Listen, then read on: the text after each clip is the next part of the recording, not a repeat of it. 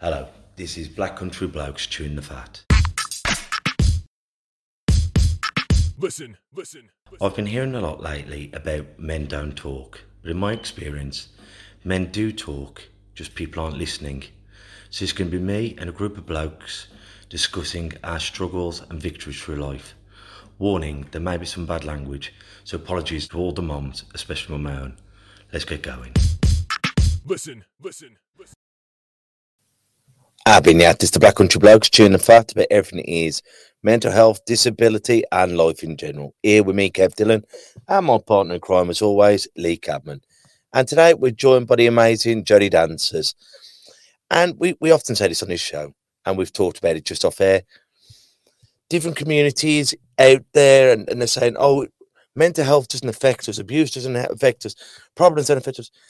All of these things, be it addiction or mental health or anything out there, does not care where you live, what the colour of your skin is. Problems are problems. The only thing that unites us is that we're human beings. So, and you've been battling it as well as a podcast. You've been battling it with dance, haven't you guys? Yeah, we have. Yeah, I mean, like we said off air, like something that's not spoken about in our community widely enough or openly enough, and we wanted to change that perspective. And seeing the struggles and ourselves, like we knew we had to use our platform to just make it more public knowledge. And I think what we need to do. What we started off as men's mental health, and we're still ambassadors for that. But we've got to make these taboo subjects more talked about. Yeah. So we're all parents here. So hopefully, when our children are teenagers or of adult age, or mummies and daddies themselves, these conversations won't be difficult. It will just be, I'm having a problem. How can we get you better? Yeah. And that's the goal, isn't it, really? Like, to get to that stage where they don't have to worry or don't have to hide and suffer in silence. And I think, like, with our culture, it's always, I think the biggest issue is, like, not issue, but, like, listening to elders, or elders are always right. I think Oriental and Asian cultures have that instilled in us. And I think that's where one of the issues originates. So we're talking about the generational change for the next generation. This generation is struggling in the sense of when we speak about mental health, no one listens, because then the generation prior to us, yes, they had it hard, but they say, well, we had it hard. You haven't got it as hard as us. So you should be okay. But I think that the pressures are different. Societal change is different. And especially being second or third in terms of immigration, children of immigrants, second or third in line, the expectations are completely different as well. So we have all this mishmash going on. But you hear that a lot, don't you? Back in our day, we just got on with it. And I see that in the boxing world. And they go like, well, it didn't do us no harm. I went, well, actually it did. I remember every hard spar, and I remember. And I went, you should learn from the mistakes. Yeah. How that made you feel. Well, it toughened you up. No, I remember every good I did, and not one made me tough. Yeah. It is our job as a teacher, as a parent, as a sensei, as a coach, as whatever, to make it better. Learn from the mistakes. Just because I've done something for 100 years doesn't mean I've got to do it for another 100 years. We should learn and make it better. And I think with that, the difference is fear and respect. People think fear is respect. It's not the same thing. If you're scared of a good hiding, that doesn't mean you respect the person. It means you're going to grow up to not like them. And we see a lot of this, especially within our community, in terms of like abuse. Not as much now, hopefully, but in terms of like gender differences, role of a woman, role of a man in the house, then how you raise your kids, and then like you said, it has an impact. So, for example, like we said, we're all parents. Whatever we do, our kids are going to see that. So now, do I want my son growing up seeing me, for example, beat my wife, or do I want him? Not that he doesn't. No, I'm just clarifying. I tried it once, and she got the better of me. Yeah, or do I want him seen in a more respectful, equal manner? And I think, like you said, as a teacher, that's the respect. People see what you do and they want to do that, as opposed to, I'm scared of him, I'm going to avoid him. It's not the same thing. Isn't it funny being a teacher? You remember those teachers who you hated, and he was the bully who'd went back in our day when he could grab you by the scruff of the neck, and you didn't respect him, you hated him. Yeah. But I remember Mr. Mackenzie is dead now, a geography teacher, and I hated geography, but I took geography for Mr. Mackenzie. What a remarkable man. And I was always sad that he died before I could take him out for a beer. Aww. Because but I remember his name. Whereas, you know, them people, be it in family, be it in education, and as you say, you remember them, but not for the right reasons. No, I agree with that, and same for me as a teacher. Now, it's not about being liked. I don't think I like so and so. It's about, okay, like you said, you respect that teacher and you'll go that extra mile for them. And then when we talk about mental health, if you have fear, you're not going to approach that person. Whereas if you have respect, you'll feel in a safe environment. Okay, I will be taken seriously because you can open up to that person. And it's not about comparisons either. Like, my mental health is mine, yours is yours. I can't be like, mine's worse than yours is worse than mine. It's about listening, and I think that's where the respect comes in. Yeah. I think it's also good because we talk a lot about this on counselling. I think, as you say, it's not a competition. We've got something in common. I've had my wobble, and I think by opening up and saying, I've had this, I've had depression, I've had anxiety, you know, you open up a bit about yourself, that can open the door to the conversation, but it hasn't got to be, well, blooming heck, well, I still went to work after my...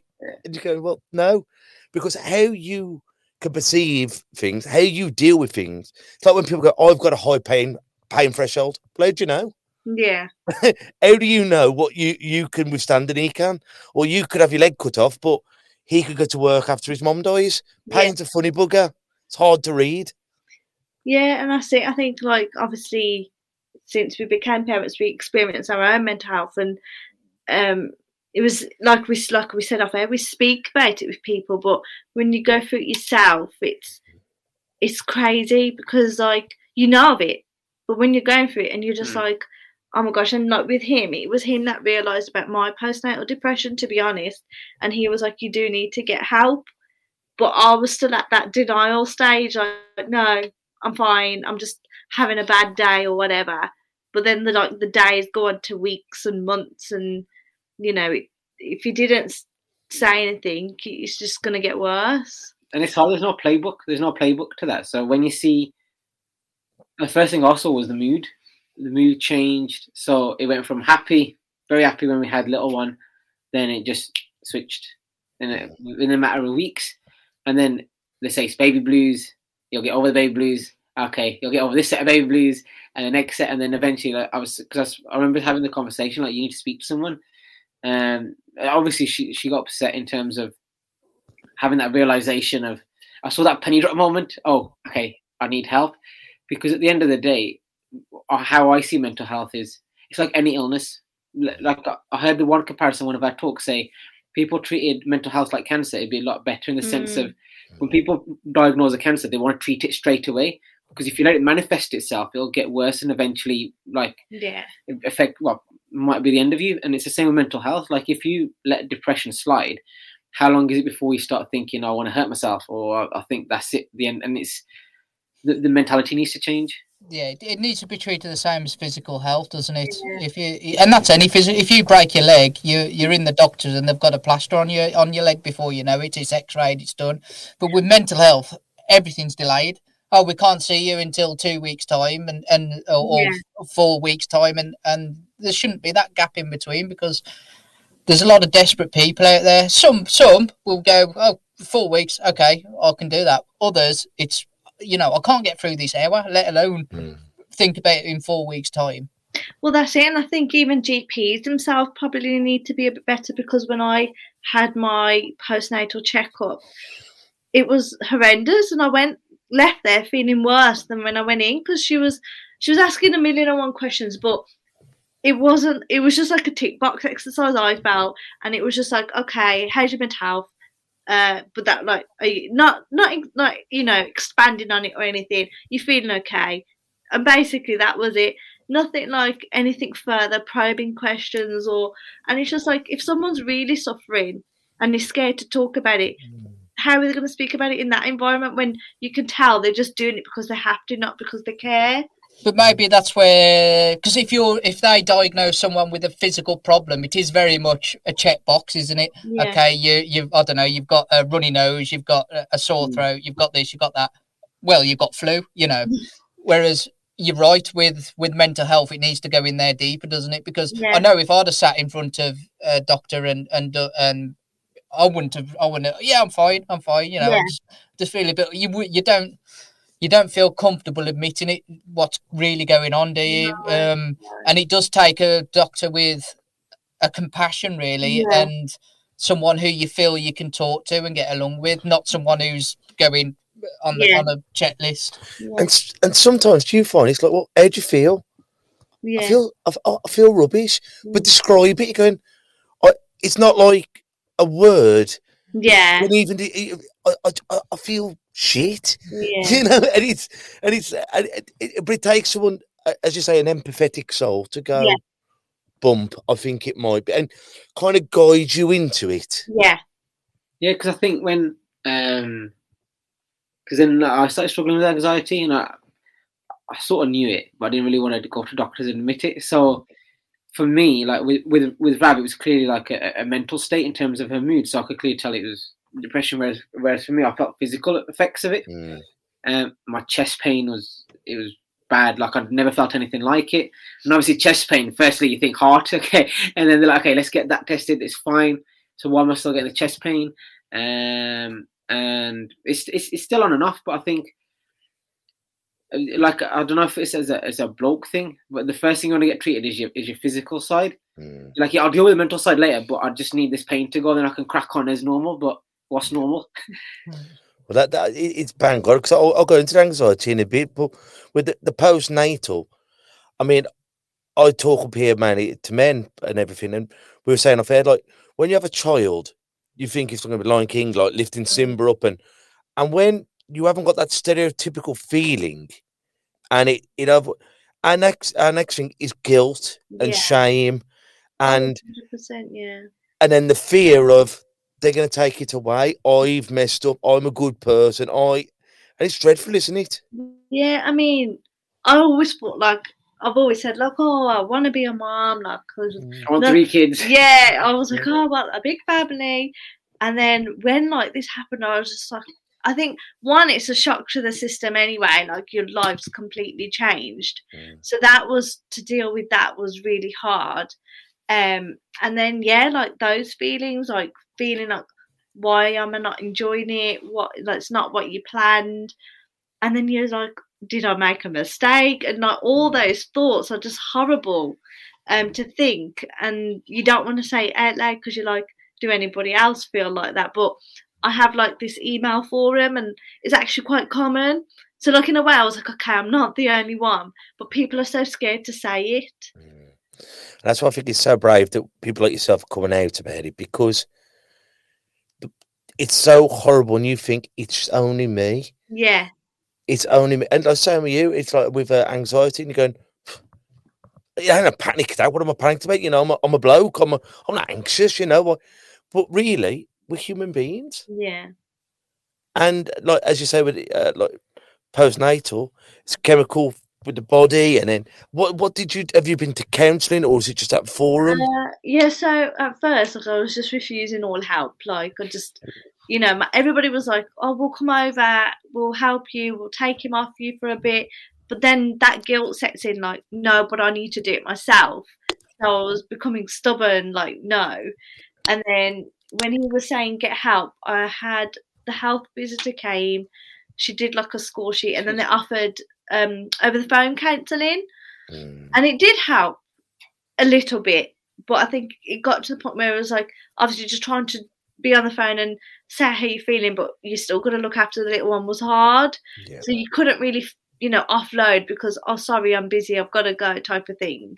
But then he found a in-person counsellor, which was nice because it was like she offered like a walk in the park as well. So it was nice to walk and talk. And that did help. And I think since that, to be honest, I've been feeling a lot better. But like it definitely helps to talk to someone, I feel. I had a friend actually did counselling during lockdown, and he had to do it over video call, and they said exactly the same. It was just you felt like that person was coming into your home as well, which made it a big difference. Or your wife's wandering around in the background, so you don't feel as if it's private. Yeah. So it is different, isn't it, from meeting face to face to doing stuff over video calls, especially something as personal as that. Well, that's it. Because sometimes if I was at my mum's house and she could clearly hear that people were there, and she'd be like, "Are you okay?" So it was nice of her to recognise and understand, but it was hard, and I felt uncomfortable to fully open up. Even if I did go into another room, I just felt like I can't fully say everything. So yeah, I think just being alone or like just going out and talking to someone was helpful. Well, it's out of your comfort. It's out of your bedroom. It's out of the living room. Because I did a little bit over one of the lockdown, and it's the same. My wife and daughter was downstairs, and I was thinking, not even I was talking about them, or but you're thinking, I go to you to be open. Yeah. Here I'm Daddy. There I'm Kevin having a problem.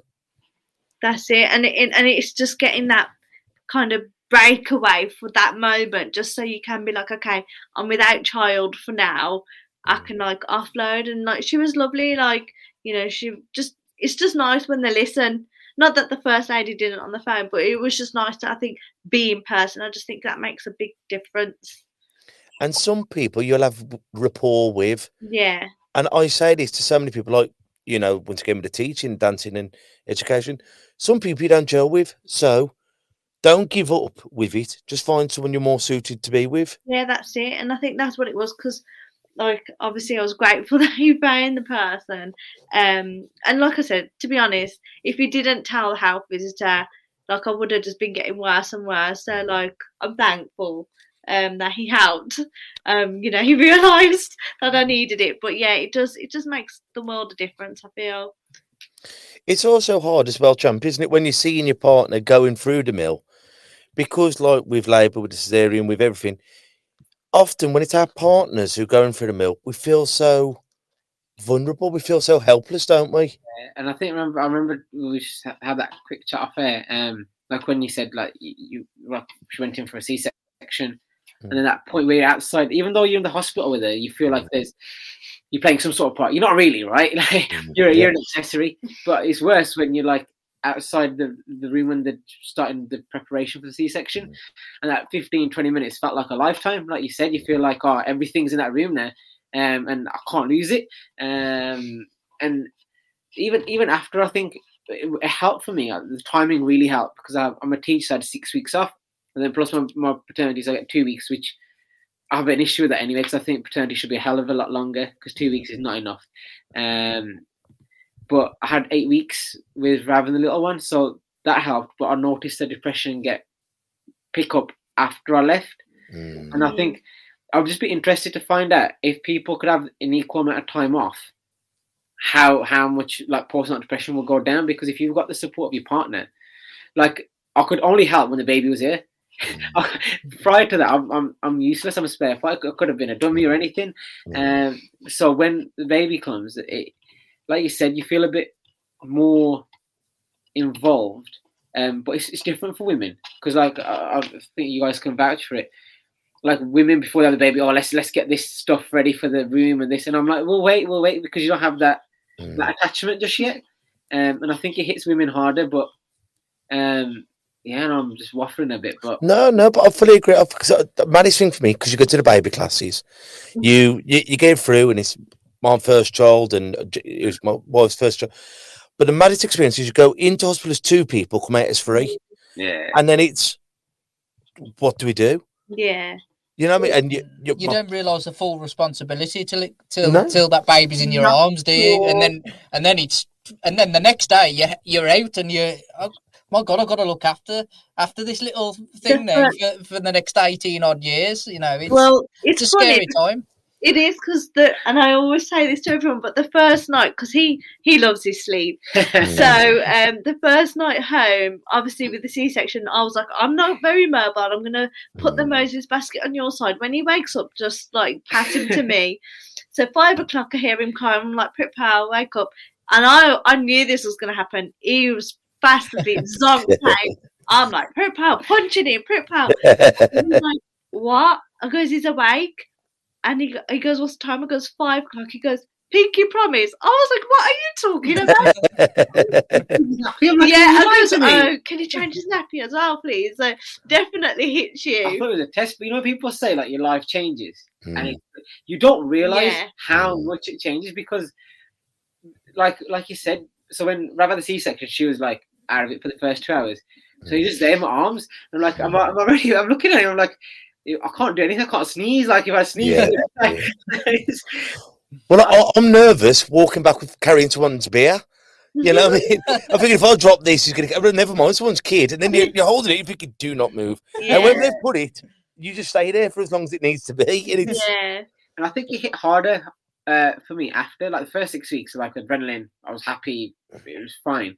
And then it hit home, and it was, for me, I don't think it was the fact I didn't want a kid or anything like that. I think it was the sheer weight of the responsibility. And then obviously, it's not a blame game. Like I took an extra role on at work before the holidays, thinking I can handle this. Then they had the baby on top.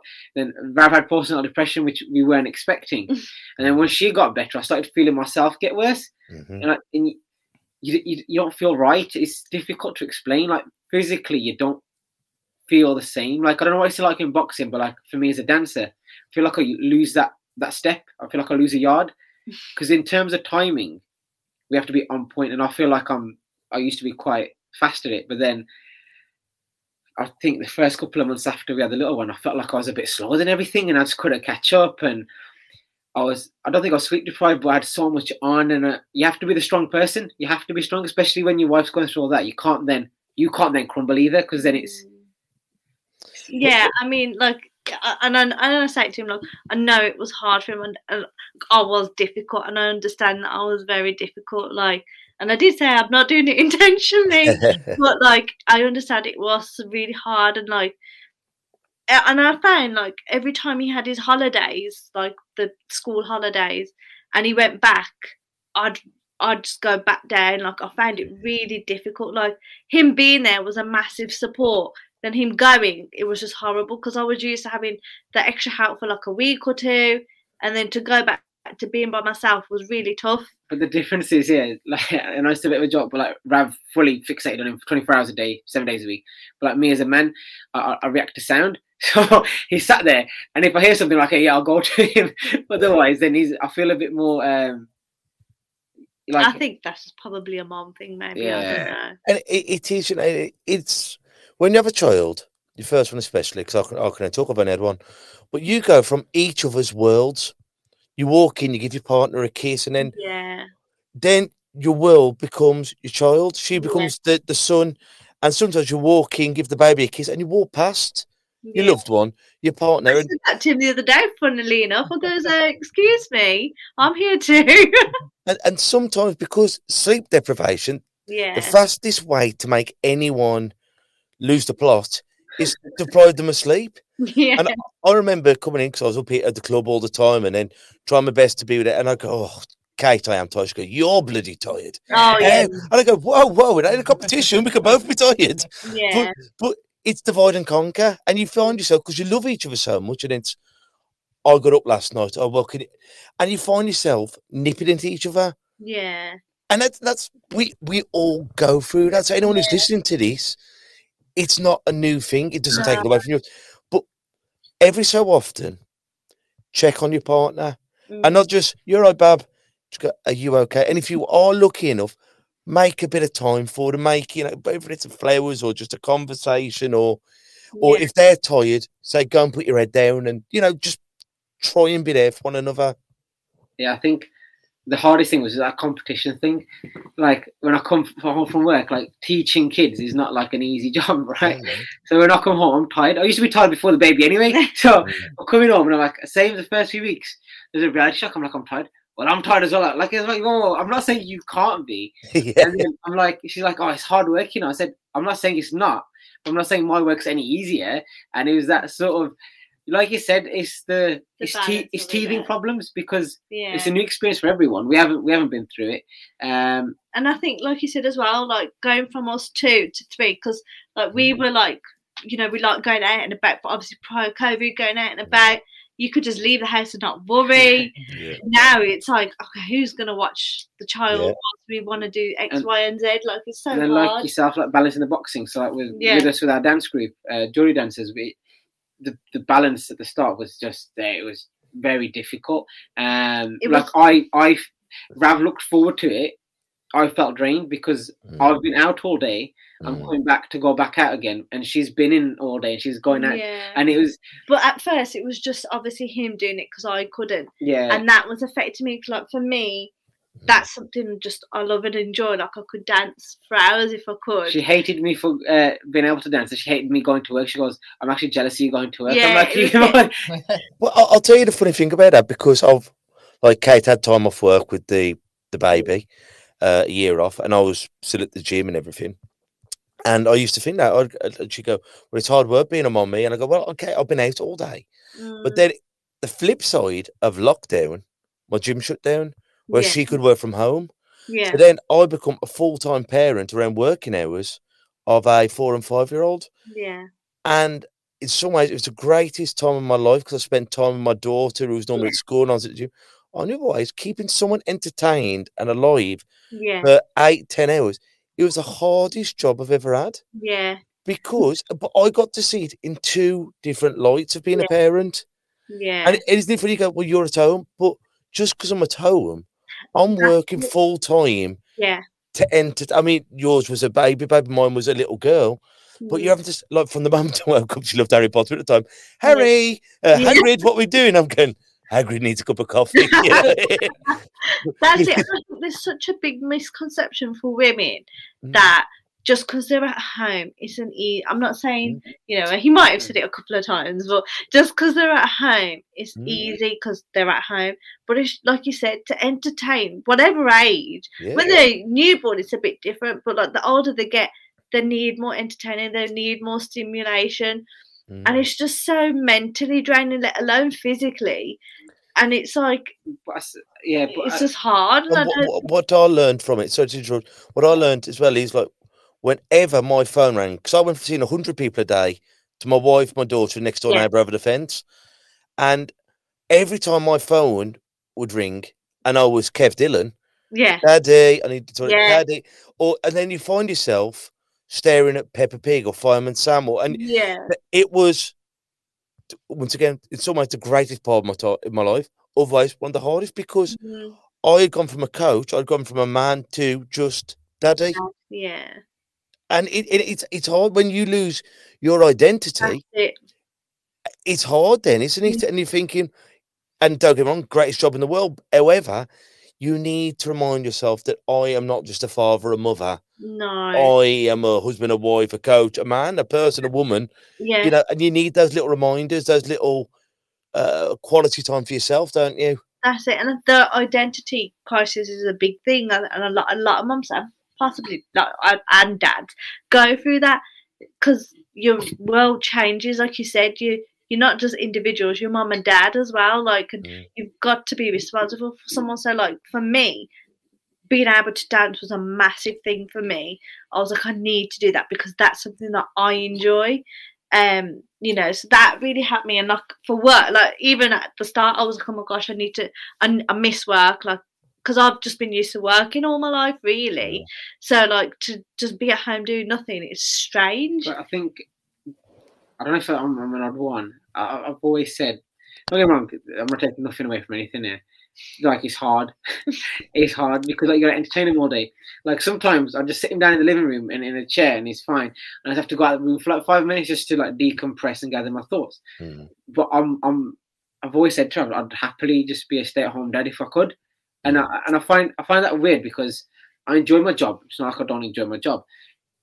But I think the first 4 or 5 years of like your child's development, it's crazy. Like our little one's only like 8 months old, and I look at him, I'm like, he's already so tall, and he's sitting up by himself, he's rolling, he won't get his nappy change, he just keeps rolling, and he's saying dad, dad, dad, he's getting cheeky, and I don't want to miss that. So like for me, for dads, I think that's like the aspect that's unfair. Like, but after all this, though, I've got to rate single mums. Honestly, 100%. I can't. It's because at least with either of us, there's If I'm on holiday, she gets a bit of a break. I'm at work, then this is one thing that I won't forget. We had a show. So there was a famous Indian singer that came, and we got offered to perform with him at Bradford live on a Monday night. So Monday night we had to perform at 9. We had to be at Bradford for about 9 o'clock at night, perform, and then we'll be home. We were told about 1 o'clock in the morning. What actually happened was we didn't get home till about 3:30 in the morning. So we danced for about an hour, came home. I'm going to work the next day, and this happened a couple of weeks ago. If this happened in September, I think we both would have had a breakdown. But a couple of weeks ago, so I went to work all day. We put little man to sleep. Then we drove to Bradford, performed for about an hour, drove all the way back, dropped off our team. We got home for 3:30, and then little man woke up at 4:40, which he never does, and he wants to feed. And I'm looking at Rav. She's looking at me. I'm like, do you want to do it? You were like, do you want to do it? Do you want to do it? Because then I woke up at 6:30. And Rav woke up at 6:30. I went to work. She was at home, and I think balancing. I don't know how it's with you guys, but balancing, because you still want to do what you want to do, but the child's always priority, and it's either you miss your sleep or you have your sleep, and it's hard. I don't think there is a balance, to be quite honest. I have 3 children. My youngest has a severe disability, and I've never actually found a balance. And I think you find a way of working around things. Yeah. Is the best way of describing it. I've never stopped and gone, well, actually, this is all working really well, and I feel on level. It's usually like, oh, well, this one's all the way up here, but this one's down here, so I'm coping. And then it swaps. It's like that, It's really, you just learn to cope and deal with the situation you're in, isn't it, really? That's it. And do you find like dancing is your medicine? Is that how you met, or how did Jodie Dancers get started? That's how we met. He tells this to everybody. He used to be my teacher. Again, everything above board, yeah. But yeah, then we was like performing with a different team, and then like became good friends, and then it kind of led on from there, really. And then we did our own group, and then I enjoyed it. And like I said, after we had the little one, it changed a bit for me, because like I said, the workload, etc. So I found myself in the first few sessions, like when I was dancing, I'd always pick the songs that I liked, because I knew when I got there and I was frustrated or angry, agitated, anything like that, I could just dance it out. And like I said, for that moment, you just lose yourself, because you're just doing what you like. There's no prep pub, there's no daddy, there's not nothing. You're just doing something, and you're just there's no anxiety at that point. As soon as that music's paused and you're looking around, like, oh, I've got to teach this class, and then I've got to go home, and I've got to do this, and then the thoughts start, and that train starts, and then you just sort of have to... Your mind's fully focused on what you're doing, isn't it? Yeah. And because you've done it for so long, it's almost in autopilot at the same time. Kind of like when you're driving and then all of a sudden you arrive somewhere. Yeah. You're not really thinking about anything in particular, but you're focusing on what you're doing. Yeah, I like that analogy, because like sometimes when you're on the M6, sometimes you get there like, oh, is that we're here now, and it's okay.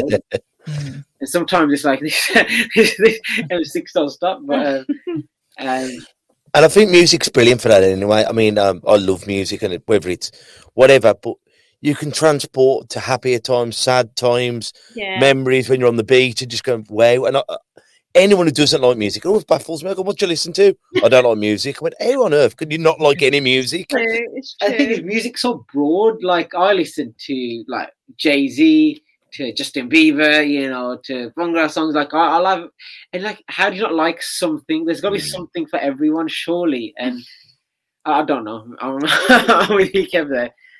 And I always think like it's like with a hobby. And I think with us, like whether dancing, boxing, whatever, gymnastics, I would like the government, and this is something I would like, because we will throw people in jail over anything. They will mess up, make a mistake, and throw them in jail. We don't even put them in rehab, we put them in jail. Why don't they fund places like yourselves or gyms, and just say, look, not just for kids, but for adults, we will give you something to do. Yeah. We will fund this boxing academy, we'll fund this dancing academy, this choir, this turnip picking, whatever it is. Whatever Star Trek convention, because we do our free classes up here in the daytime, and by giving someone something to do, keeps their mind active. That's it. And sometimes they go, well, it's only £3, it's only a fiver. But if you haven't got that money, they can't afford it. Well, that's it. And I think what we tried to do, especially like for our classes, we're not about, oh, let's make a profit on here. Like we purposely made our prices affordable because at the end of the day, it's the enjoyment, not just for us, but for people that can come here, have something that's affordable, and just let loose, forget about what's happened in the day, and just take their mind off things. We've got YouTube stuff that's free. Yeah, we don't charge for YouTube, no nothing like that. And with our classes, I've always said, like me and Rav always said, we don't want there to be a barrier. Like with mental health, for example, with GPs, the barrier is the waiting time. If there's something people want to enjoy, your barrier can't be a price. Now, we charge £250, £253, and that works because it covers the rent costs. Yeah. And we're not there to say, okay, we need 20 people, we need 30 people, we need 40 people to make, and then we can like get Mackies or something. No. But we put it at that price. We could charge £5, £6, £7, but we often get told to do that. But what difference does it make? For example, now, what's going to happen there is someone that wants to come to our class but can't because of price. And I don't want to get into policies here. I'm not a big fan of what's happening, but I'm with you on that. I think people are easy to criminalize and blame someone, like with weed or marijuana, for example. Yeah. I'm not going to take drugs, but each to their own, right? Yeah. Now, is taking weed in your own house equivalent to raping or killing someone? But you get punished for the same brush. Now, if the government was to invest in like communities, in the community, not to whoever, in the community, and give people a chance. Now, for people, like how I see it, is alcoholism, drug addiction, they don't want to be drug addicts. It's an escape from something. Why do they do it? Because it's easier to access drugs and alcohol than services, and that's a concern. And then when you keep going down that route, what's going to happen is it's repeat. So you invest in community gets back, community better, crime rate slow, everything like that. Or you can choose to put barriers in place, shut down community centres, then push people down drugs and alcohol, and then they arrest them. They come back out, they're going to reoffend because they've not had that rehabilitation. Any addiction, any mental health issue, any physical issue, you need the help. Now, if, for example, if I was caught doing drugs and they said, oh, you go to jail, what help is that? I'm going to be trapped in a space. All I'm thinking about is getting out and then taking that next dose again.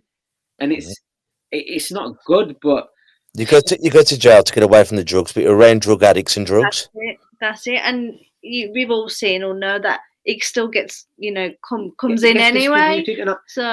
And I think that's why, I know you guys were saying, like you said, you do 3 classes in the day and you're trying to help out as much as you can. And I think everyone in the community, especially these mental health charities, are doing a lot. You guys are doing a lot. But I think the onus has to be higher up. Well, the thing is, because you got all these wonderful, wonderful volunteers. You know what I mean? But who looks after the volunteers? Who looks after the carer? That's it. And if you're saying, all right, we're going to work with these people, fund it. Because I can't remember the right stats, I won't butcher it. But the price that it is for one male to go to prison could fund how many gyms around the country, in 1 year, like, because you've got to feed him, water him, his gym, and staff, heating, electricity, and all that, So if we could think about prevention, that's it. Not only preventing him from doing crime, but making him a better person, showing him that you haven't got to be a scumbag to be hard, you haven't got to be vile to be tough, you haven't got to be this to be a man, and give them role models. And you know what? Give them love. What was that someone said to us the other day? The opposite of addiction is connection. And what we connect with is a gang, is with a substance. So I can either have my role models on the street corner, or I can have my role models over here. I think what forget about, we had a great guest on, John Reed, who goes into prisons and tells stories and does songs and things like that. But he said something to us on that day which really struck me, and was these people who come out of prison could potentially be your next door neighbour. So while they're in prison, do you want them treated bad? Because guess what? If you're treated bad, there's a good chance you're going to be bad. Yeah. So if we treat them well and rehabilitate, then you'd be happy for them to be your next door neighbour. It's giving people the chance, isn't it? But, and then it comes back down to the case of mental health funding. We can't. How can you treat people if the procedures aren't in place, the medication aren't in place, the counselling isn't in place? Like we said about the GPs, the wait's 4 weeks. If someone's calling and they're suicidal, they don't have 4 weeks. Yeah. They might not have 4 hours. We had Mike Wood, who's the MP of India, and he said on camera, he said, like, and we said that, I went, I'm going to kill myself. Can you phone back on Tuesday? And they said, but he said, rightly so, he says, if you're having a heart attack, they don't say phone back on Wednesday, because they know that is a life or death phone call. That's what we've got to see this as. And to be honest, even when I was having the counselling calls, I obviously was through the NHS, but they limit it. I think you get 6 calls or something, but it was limited, and I was shocked because obviously you can't expect the calls to go on forever. But like at the same time, like if after the 6 weeks you're not in a better place or you've had a dip, where are you meant to turn to then? I had exactly the same experience in, I think it was 2018. I had counselling on behalf of the NHS, and the first thing she said to me when I went in there is, "You've got 6 sessions," and you just think, well, if you're not well after 6 sessions, what you kick down the road, or do you have to go through the process again? It's absolutely madness to put you wouldn't put again, if you had a broken leg, you won't put a time scale on it. They go, well, it might be healed in 6 to 8 weeks. But if we take the cast off and something's not right, then we'll deal with it. Not, well, you've got 6 weeks. If you take the cast off and it's not right, well, you're on the way down the road. We'll just cut it off. Yeah. We've done our best. God forgive.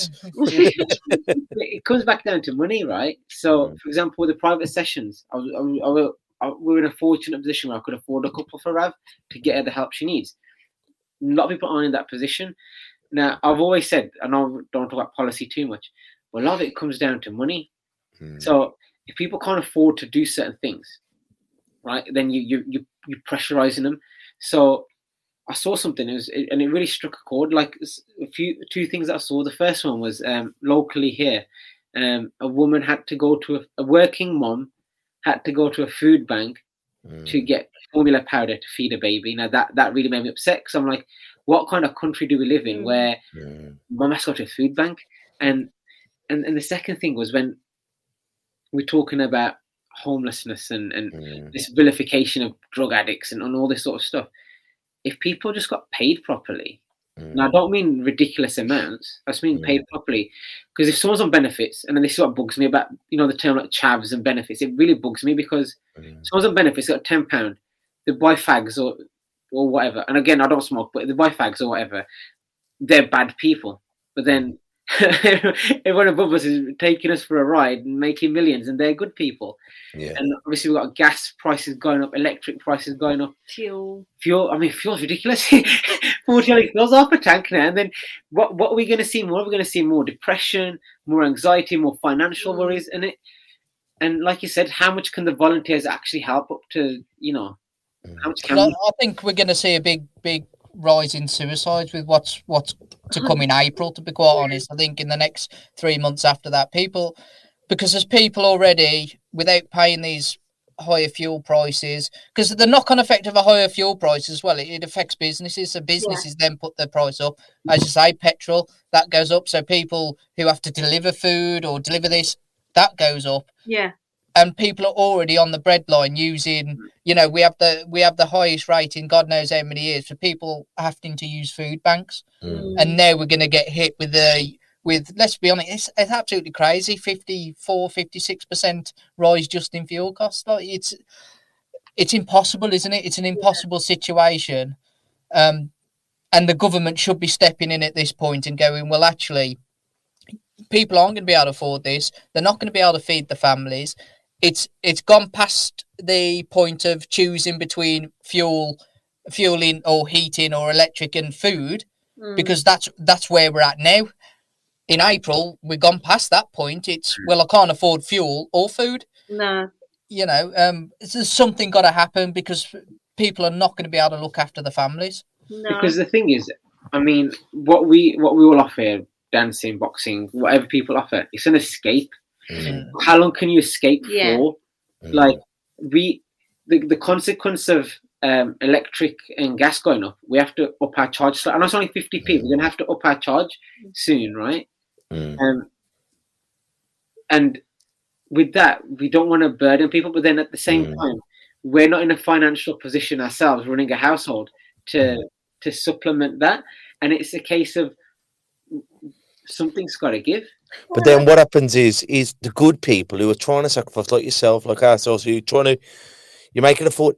We put the burden on ourselves. Well, I can't charge Lee, and next thing you know, you break down. Yeah. And then once you've gone, where do they go? Or you can't afford the gym to run the gym. If you can't afford to run the gym or run your dance classes, then everyone loses out. Well, to be honest, a lot of the times, like obviously, like having your own business, well, you fork out initially anyway. But to this day, I think we always try and keep it reasonable. In fact, undercharge a lot of things, just because it's more about the enjoyment.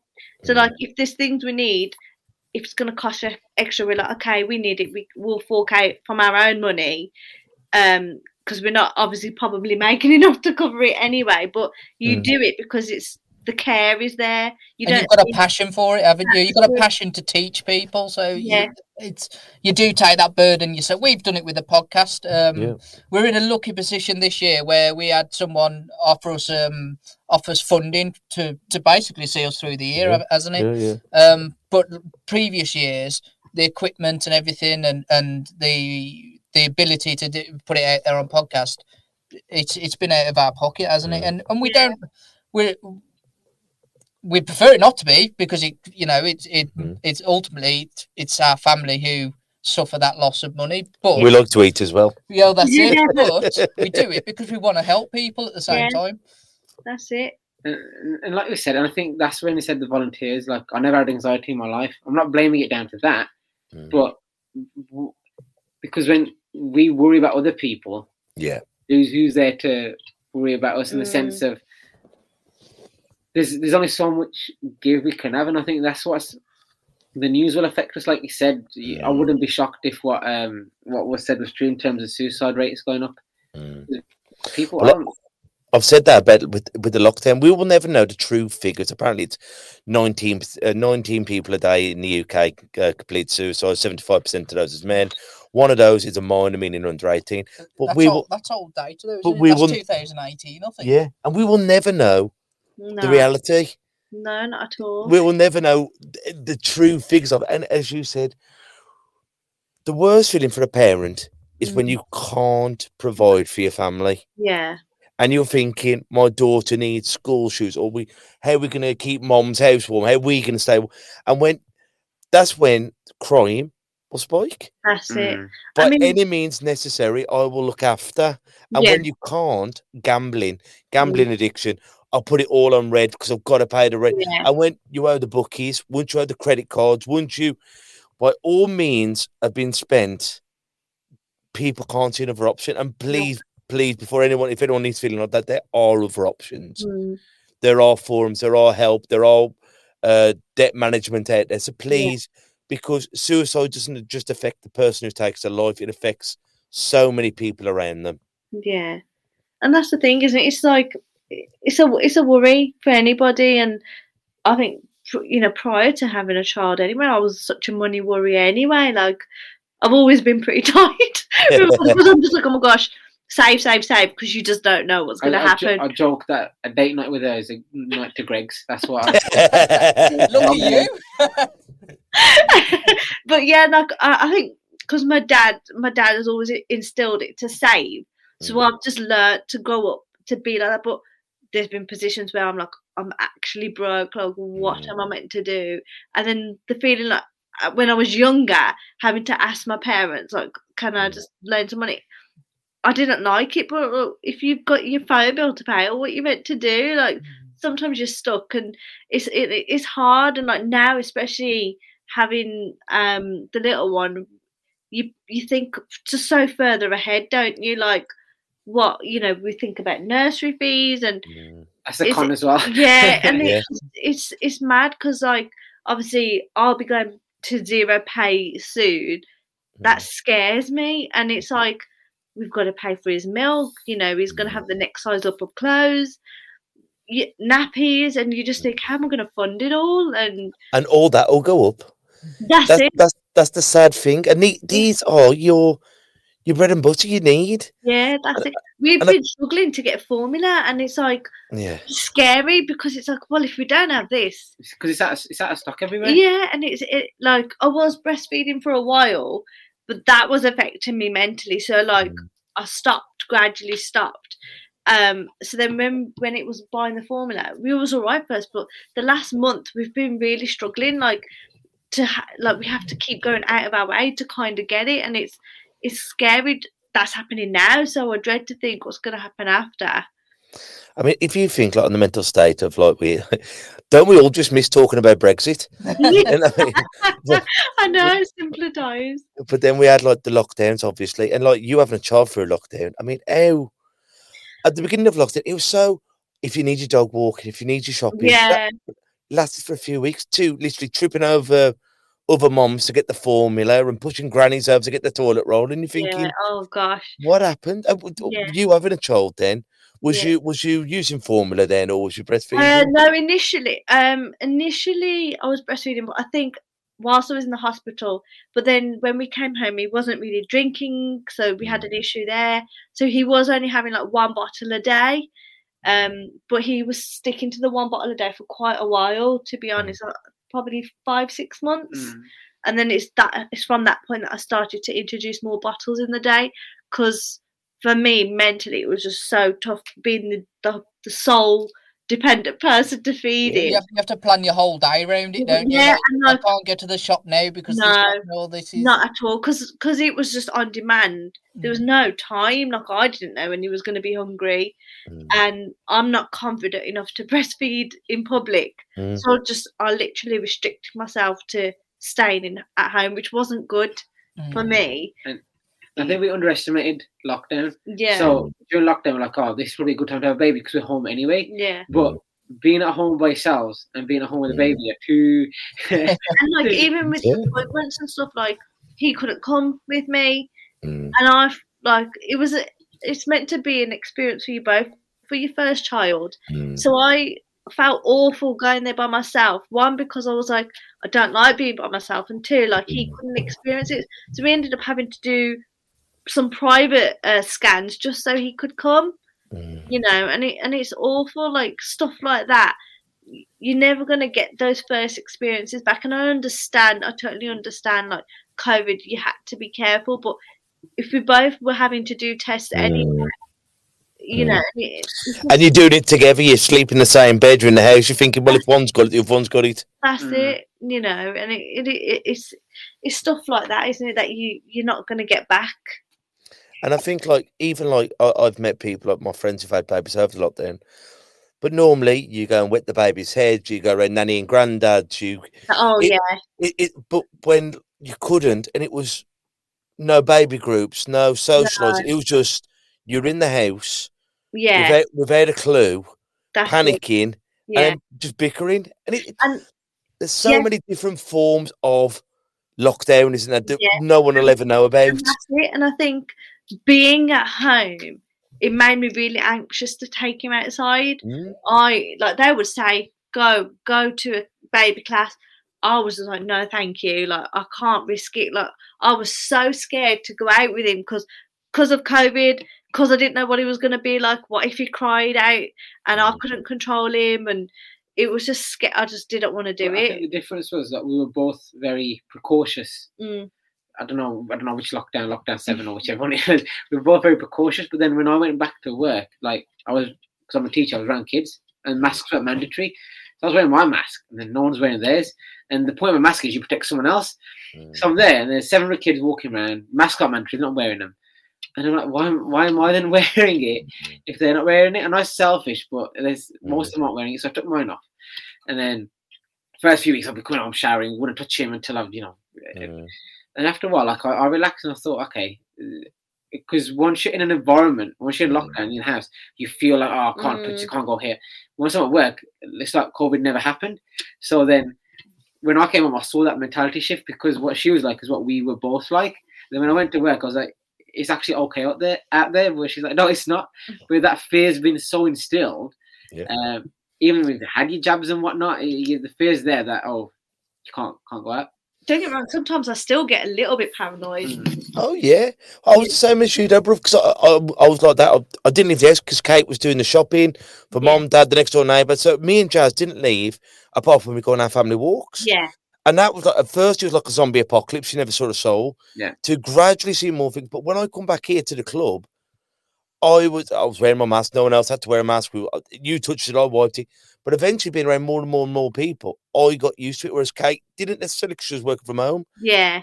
And I always say this: it's very easy to scare someone. Yeah. It's very difficult to stop them from being frightened. And we were bombarded with that. Like at the start, you've seen people in Italy falling down dead in the street, and churches can't fill up enough mortuary, and we were bombarded with death. Yeah. And I'm seeing that now, like with what's going on in Ukraine, and we all know it's terrible. War is terrible, no matter where it is. But we are being bombarded with fear, death, and I worry about our children. Yeah. I worry about our mental health. But like with Jazzy, my daughter, it was COVID, and she said, like someone said to me the other day, how it's COVID. She went, I loved it being with Daddy because we talked about. We can't kiss Nanny because we can't go out but it wasn't frightening. And like with Rush, she said, "What's happening, Daddy? We'll be all right." Why is she, as a 6-year-old child, got to worry? Yeah, it's true. And I'll watch the news a little bit now when she's not there. Yeah. Because I can't understand it. I don't understand many things. I'm thick, but I'll never understand what and why does that even need to be in her world. And it's worrying because everything, like you said, on the news is negative. Like coronavirus had daily death figures, and you're like, oh, so many people died, and then there was no context. Because when you see like 100 or 200 or 1,000 people die, like, oh my god, that's a lot of people, which it is, right? But then as soon as this Ukraine stuff's happened, like I've not seen a daily death figure since, and it's that it affects you mentally because that perpetual fear of like kids in school are worried about getting nuked by Russia, and I said, look, the likelihood that's probably not going to happen. No, touch wood, right? That's probably not going to happen. But because the news is perpetuating this narrative of this is going to happen, this is going to happen, this is bad, Putin's bad, which he is, but this is bad, so this might happen. I'm like, you jump into too many conclusions and you're affecting people's judgment. Like the pandemic, look at the shelves. How are they at school? Because, I mean, once again, my daughter who's 6, because she's at primary school, if I don't want her to watch it, she don't watch it. You know, she goes on kids' YouTube on the tablet, you know, with Peppa Pig and diddle. But when they're at secondary school and they've all got smartphones and they're on TikTok and they're on this, and that you can't stop. Like when I was a child, we had 4 channels. You know what I mean? And my parents could, but nowadays, they can watch what they want when they want. And what I always remember at school is if your mate said it was the gospel truth, because why would he lie? It's like when you get older, you can go, "Oh yeah, I'm Peter Pan." You go, "No, you ain't." You know. But as a kid, you go, "Oh yeah, I can believe that." But when they're on about serious matters of coronavirus, what it started when it's nuclear war, I can see them being so petrified. Yeah. You know what I mean? Each kid has something different. So we've had Brexit, pandemic, Afghanistan, Ukraine, and it's like bad. The worst thing about social media is the fake news. Yeah. Now, I feel sorry for the next generation because hopefully I'm all right. I feel like I can tell the difference between what's propaganda and what's not, right? But the lines are getting so blurred. Like, what's fake news, what's not? I believe this, I believe that. And then in terms of like when we talk about community and mental health, as a community, we can try and help each other by finding similarities. With this introduction of fake news, no one believes anyone anymore. And it's like, for example, now, like Sky News and BBC, for example, right? People took that as the gospel 10 years ago. And today people think maybe it's not gospel, and maybe it's not. So, say if BBC manipulates something or Sky News say something, and think, oh, that bit's a lie. And then people are going to manipulate that even further by telling their own lies. Well, they're lying because of this. And I'm like COVID wasn't real, for example. Yes, it was, but was it as bad as what people were saying? No one will ever know. Like you said with the suicide rate in lockdown, was it bad? Yes. How bad? We'll never know. Did it not exist? No. So it's like where the flaws with social media as well. It confirms your bias, doesn't it? So if you're looking at, let's say you're looking at something, you've looked at something once or twice that says COVID's not real, and you watch that video to the end, the algorithms then within social media will keep playing you the same videos because it knows you watch them to the end. So before you know it, you've gone from watching 2 of those videos to watching 20 of those videos because it thinks you like it. Whether you agree with it or not, irrelevant. And I found this with myself when I set up the Black Country Blokes Twitter page. Because mental health affects everyone, we got followers and followers from just about everywhere because, as I say, it affects everyone. And you start to then see, actually, you can see how clouded it is on your personal one because I'm seeing everything from different areas, whereas my personal one actually it's not. It's more the things you enjoy and you like, and it's quite scary that.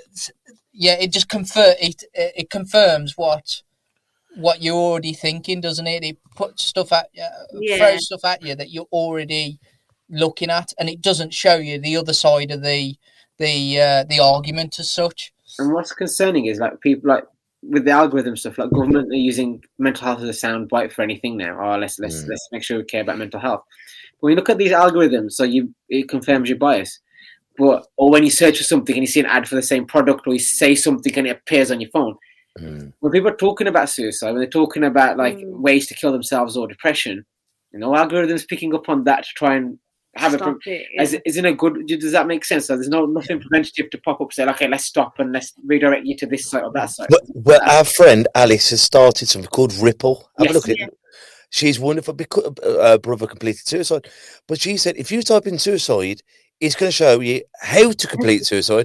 And I thought, how can that be possible? You know what I mean? How could that be like, you know what I mean? And once again, with the drugs and let's lock him up for having a grow. Let's lock him up for having a couple of bags. Let's grow. And you're thinking, why aren't we preventing people from telling someone to complete suicide or paedophilia? The real horrible crimes. That's it. And why aren't social media and these big companies putting more restrictions on devastation than looking up someone who's trying to make a quick buck or is an addict? And I think more has got to be done for that. I think it showed as well that actually the social media's got more control. You like when everything was kicking off about Trump, whether you believe what he's saying or not, they soon banned him when they didn't agree with what he was saying. So if you can ban, at the time the president of the United States, then why aren't you banning people who put in things up about showing you how to complete suicide and things? It's you can do it. For some reason they don't. Is it like Blue Whale or these trends that keep appearing for kids and they're telling them to encourage them like step by step, day after day, you're going to get closer to like suicide. No. We saw. It's horrendous. Obviously, I'm not going to encourage people searching it. But the different we saw certain games like that, and I've got nephews and nieces, so you just worry, don't you? Like, don't download whatever this game is because that's what it's telling you to do. It's just. What was that cartoon a few years ago? My daughter be about 3, and it was a Japanese cartoon, and it would pop up on Peppa Pig, and he's telling him to cut the hair or cut the face, and oh gosh, no! But it petrified me because you're in the shower and you give them the tablet, and I said, if you see this, do you want to show the picture? What I mean? But I said, if you see anything, you turn it off and come and tell Daddy straight away. But you're thinking, what universe? Are we living in? And that's sometimes the thing with like YouTube. That's the scary part of it because people could upload something, portray it as a kid's cartoon, but midway through there's something dodgy and you just don't know. But if you're using someone else's music track, which is copyright protected, did that video be removed within seconds? Yeah, that's right. But I mean, it's been wonderful having you on. I mean, to talk about these things, and I think it's brilliant.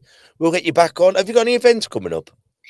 We've got a few like things in the summer that we're busy with.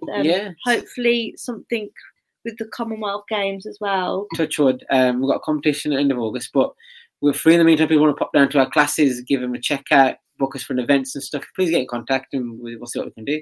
How can people find you? So if you go on to our Instagram, Geordie Dancers, Facebook, YouTube, even TikTok. We've started Twitter now, and we've got a website. Yeah, so if you type in Joy Dancers on Google, hopefully I've manipulated the algorithms enough that if you type in Joy Dancers, it should be up at the top somewhere. The links are in the description of the video of, I think, your website, your Instagram, and your YouTube page. Yeah. So if anyone wants to find the links, just go into the description of this video. And where are you based? So our classes are run in Wolverhampton, but when we do events, we do travel wherever, really. Well, fuel prices have gone up this year. That will be incorporated.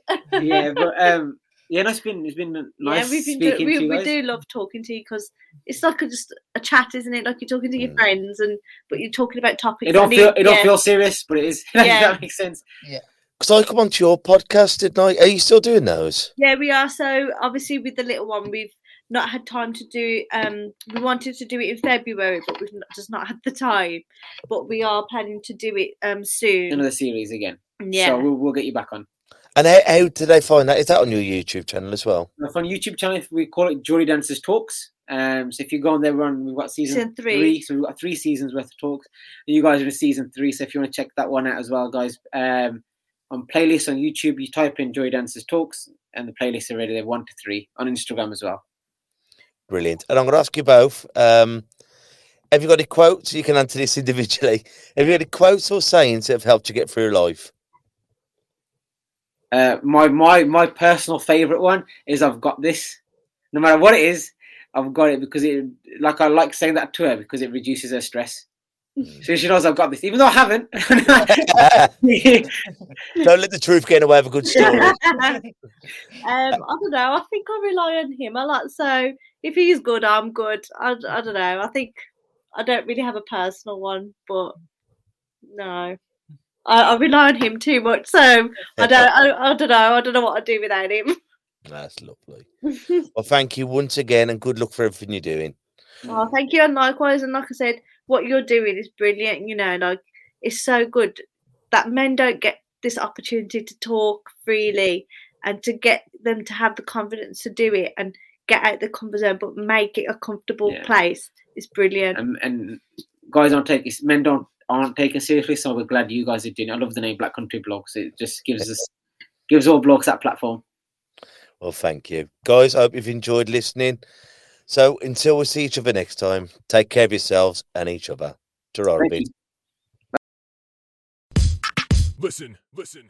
And that's a wrap for another show.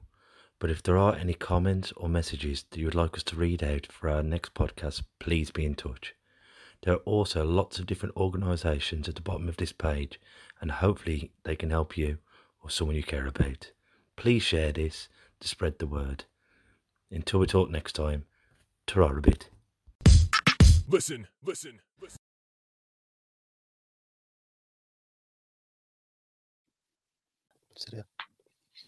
Cheers, guys. Thanks for that. Appreciate it.